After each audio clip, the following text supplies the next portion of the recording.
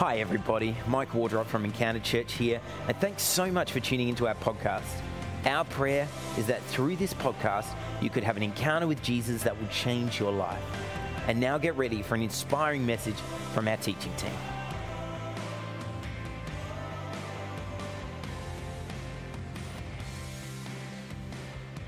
Hey, I just want to share a quick message about the goodness of God in our lives and what Christmas is in a lot of ways really all about. Well, the great theologian N.T. Wright, one of my personal favorites, he tells a story about a sermon he preached once at Christmas where a well-known historian attended, and he was well-known as being a skeptic of Christianity. And he came up to N.T. Wright afterwards, all smiles. And he said, "I've finally worked out why people like Christmas." He said, it's because it's about the baby, and a baby doesn't threaten anyone. So the whole thing is a happy event that means nothing at all. And he seemed really confident about this, that it doesn't mean anything at all. Yet in this reading that Taryn read from Matthew chapter 2, we actually hear the exact opposite. That a little baby was in fact so threatening to the man in charge that he murdered a village full of children to try to get rid of him. In the book of Proverbs 14:12, we read this: "There is a way that seems right to a person, but its end is the way of death." On this holy night, as we sing carols and we reflect on the coming of Jesus to us at Christmas on earth, the incarnation, I want us to consider the way of life and the way of death, just for some light Sunday afternoon teaching. So in the book of Matthew, we hear these two competing stories of kings. Right? I want you to catch this. Tonight's reading was an excerpt from the part commonly known as the Massacre of the Innocents. Again, just some lovely light Sunday evening stuff. You know, you'll have a lovely chat about this on the way home, I'm sure. And the Massacre of the Innocents was the event in history where King Herod killed basically the male toddlers and babies of Bethlehem in an attempt to murder Jesus, the promised king that the wise men had told him about. Now, Herod was an interesting character, as you might imagine from an event like this. He married into Jewish royalty, and so he successfully became somebody who attracted the attention of the Romans. And he was put in charge of Judea, this region, and was eventually named king of that region, kind of underneath the Romans, sort of a sub-king. And so he was the king for about 33 years, and he's known as Herod the Great because he did a lot of great things on the outside. He restored the temple, the pride of the nation of Israel. And he built fortresses, and he built cities, and he built a beautiful palace. And from the outside, if you squint a bit, he kind of looks like a really great king. But if you look a little bit clearer and a little bit closer, it gets a bit murkier. Obviously, we've heard about the massacre of the innocents, but his rule was actually noted by paranoia and murder again and again and again. These were hallmarks of the rule of King Herod. He used slave labor to build his enormous palace. He famously executed several members of his own family, including his wife. And when he died around 4 BC, just after the birth of Jesus, somewhat ironically, he left instructions that at his funeral, they should murder many of the high-ranking officials of Judea so that there would be an appropriate level of mourning at his royal funeral.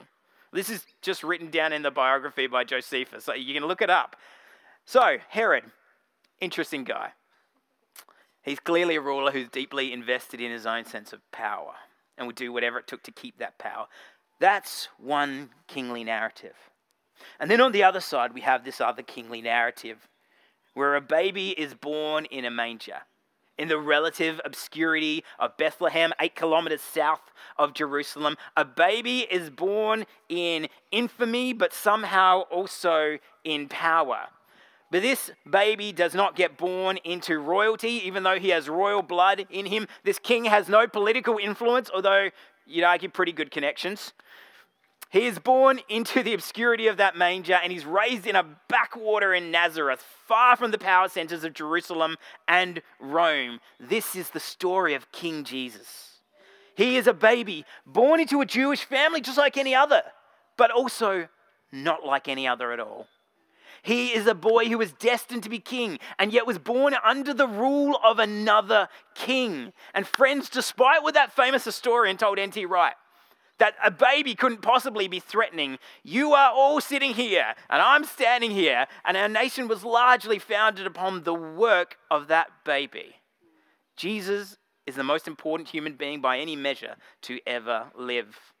But I would argue that's the lowest bar. See, Christmas, friends, is not just about a baby. Even if that baby grew up to overturn injustices, transform cultures, and revolutionize humanity. No, Christmas is not just about a baby. It's not about shepherds or presents or virgin births or angelic appearances or, God help us, visits from the in-laws. My in-laws are here. They're actually really lovely.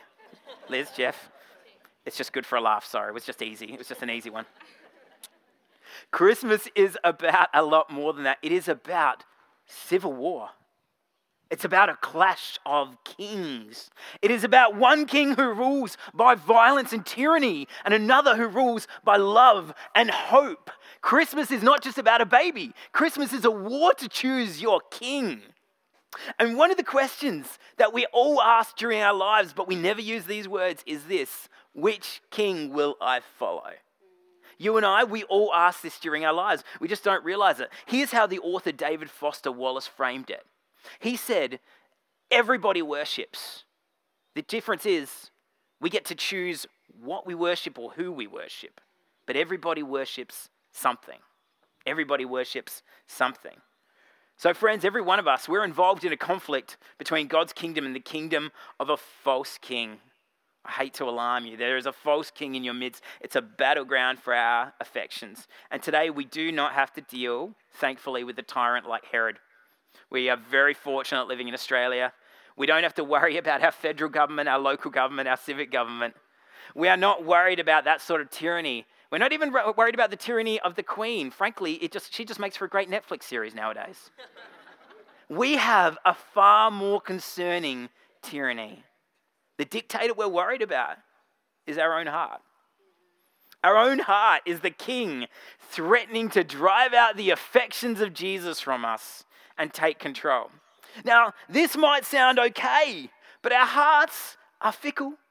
Our hearts are disloyal. Our hearts, as the prophet Jeremiah tells us, are deceitful above all things. And you might think that's a bit harsh, but if you've ever entered into any kind of toxic relationship, if you've ever found yourself addicted to something you wished you could break free of, but you were trapped in, you realize that just because you want something doesn't mean it's good for you. The desires of the heart are deceitful for us, friends. They lead us all over the place. And we want to be the emperors of our own lives. That's what it comes down to. We want to have total control. And you might disagree with me. You're very welcome to. But ask yourself this: if you don't want total control, how do you go when you come up against an opposing viewpoint? When you offer an opinion and someone disagrees with you, how do you go? That's a good test of your control.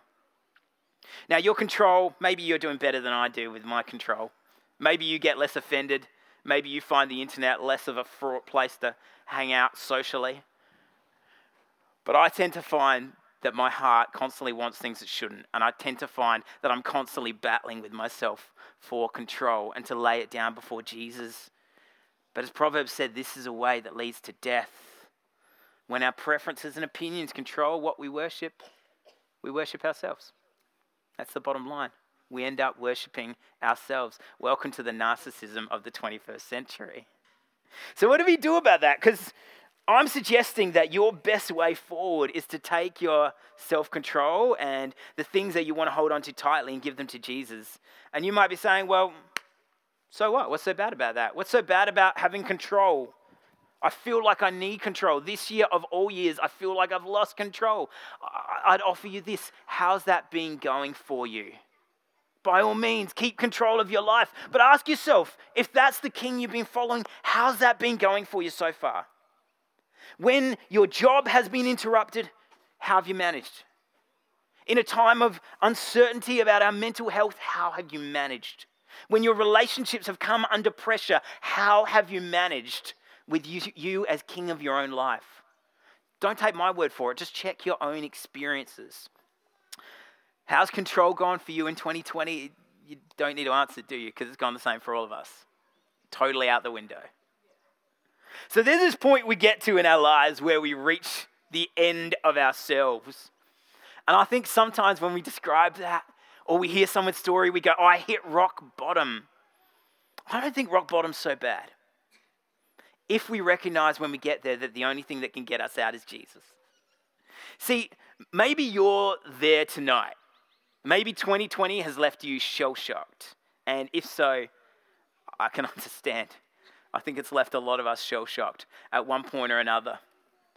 It's been a wild year, but it's also shown us that the King we choose matters deeply. We can't trust our hearts, which betray us with misplaced affections and addictions. We can't trust our jobs, our relationships, even our friends and families. These are good things, but you can't ask them to replace Jesus in your life.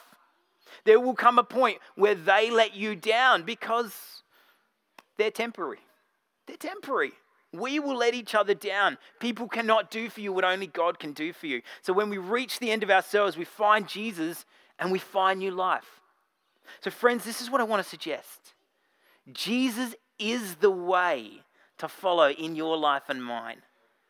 The way, not a way, the way. I know how unpopular that might sound. But the birth of Jesus at Christmas represents a new life for you and me. Not just in heaven once we die, although that is part of it.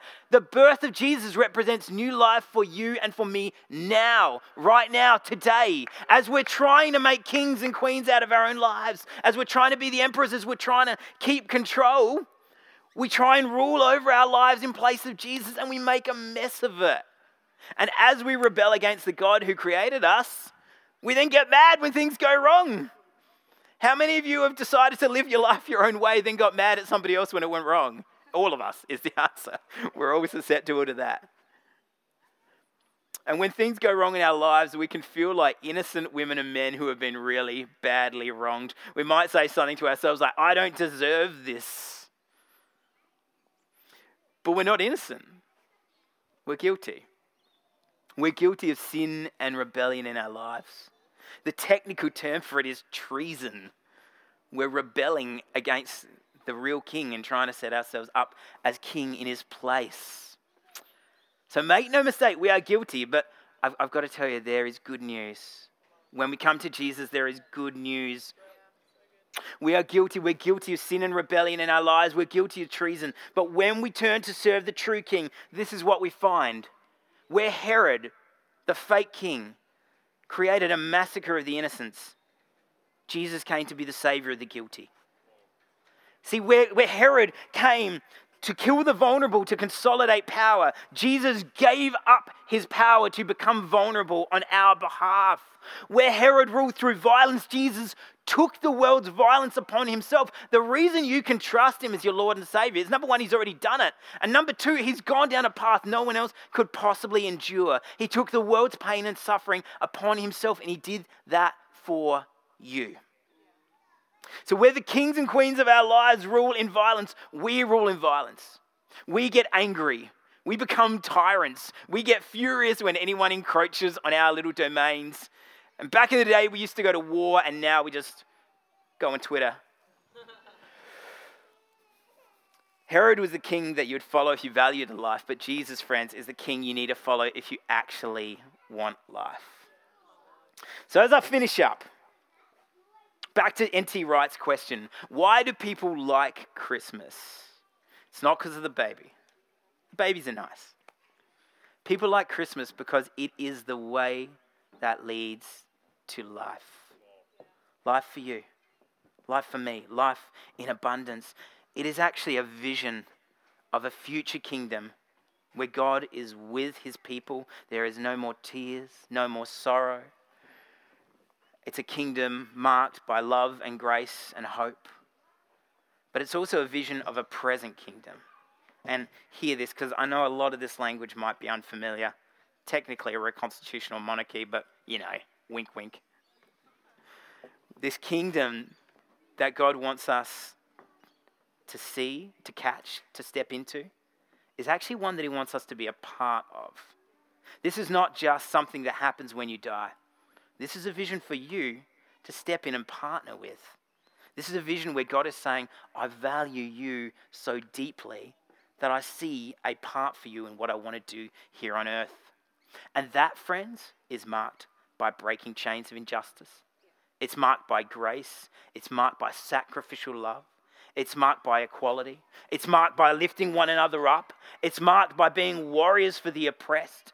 It's marked by radical generosity and kindness and sacrificial love for one another, regardless of who our neighbor is or how we feel. The kingdom of God breaks in when people give their lives to King Jesus and say, I don't have anything else but the vision you've got for my kingdom, your kingdom, Lord. That's what I want.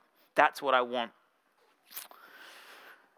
There is a way that leads to death, the way of Herod, the way of all tyrants, the way of our own heart, but there is also a way that leads to life. And it's the way of Jesus, and it is for you.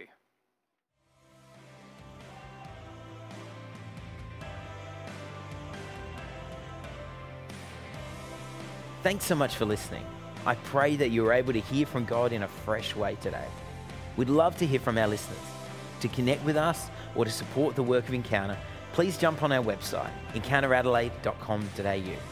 And if you enjoyed this podcast, don't forget to jump onto iTunes, Spotify, or your podcast provider and give us a rating and review. Or share this message on your social media accounts and tag us at Encounter Adelaide. God bless. Have an amazing week.